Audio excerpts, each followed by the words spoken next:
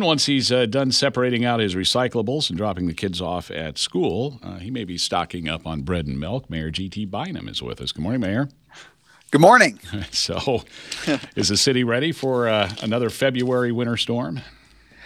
Yes. I mean, we really start preparing for these, honestly, in the summer and fall, making sure all of our trucks are tuned up and have their equipment primed and ready to go, making sure that we have plenty of brine and salt to keep roads cleared. And so, our team, we get ready for this every year. And this is obviously could potentially be a pretty big snowstorm.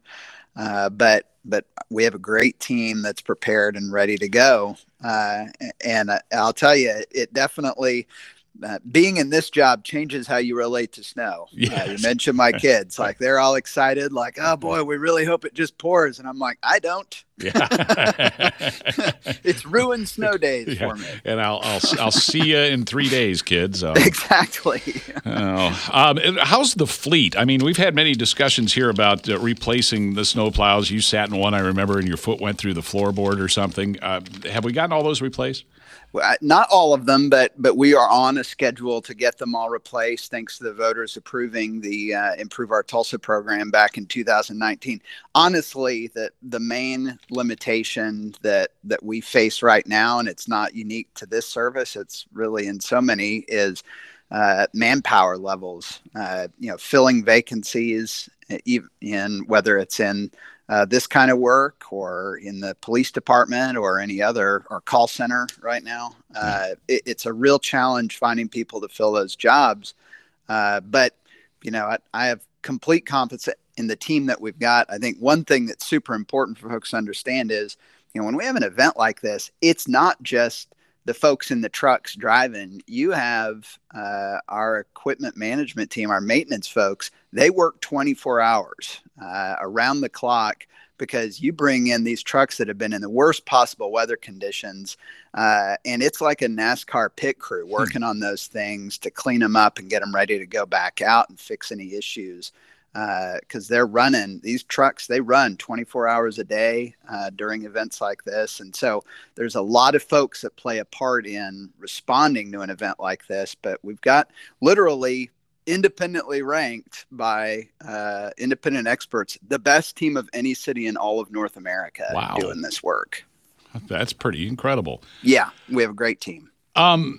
Let's talk homicides for a moment. We had homicides number 8 and 9 on the year, on the month, happened over the weekend.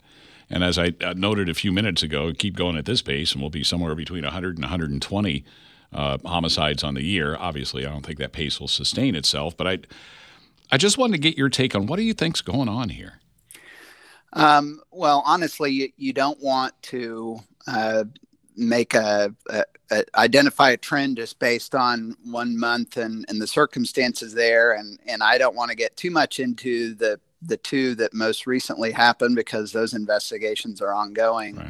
But one of the things that we do see with homicides in Tulsa is that, that there are 3 main contributors on them that would represent the vast majority of them. And those are related to domestic violence, gun deals gone bad, and drug deals gone bad.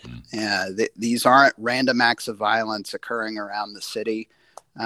And so the focus of the Tulsa Police Department continues to be very much on the crime gun unit that's been deployed in hot spots around town, trying to get illegal firearms off the street and the people who possess them behind bars. And we've been very fortunate both on that and on the drug front to have support from state and federal law enforcement, as well as the folks at the Tulsa County Sheriff's Office. So, Chief Franklin and his team, they're very cognizant of the trends that we're seeing and the work that needs to be done. But I would also say, for your average Tulsan who's going about your life, this is not something that, you're in an impending threat to you. My faith tells me every life is sacred, and I want to make sure we're doing everything we can to prevent these circumstances from happening. But the spike that we're seeing, just based on the data, it's largely attributed to, in particular, gun and drug deals. I goofed on separating the recycling here earlier, but I mean this is it's a big deal. $11 million in repairs and finally getting the city back on a curbside recycling program. I'm excited about that. Usually my family doesn't heckle me about things, but they have been heckling me for months about the recycling program. And that, now I know you've talked about this on the show before, but for folks who haven't heard it, I mean, what we had was a lithium ion battery cause a fire at our recycling center and just do a tremendous amount of damage.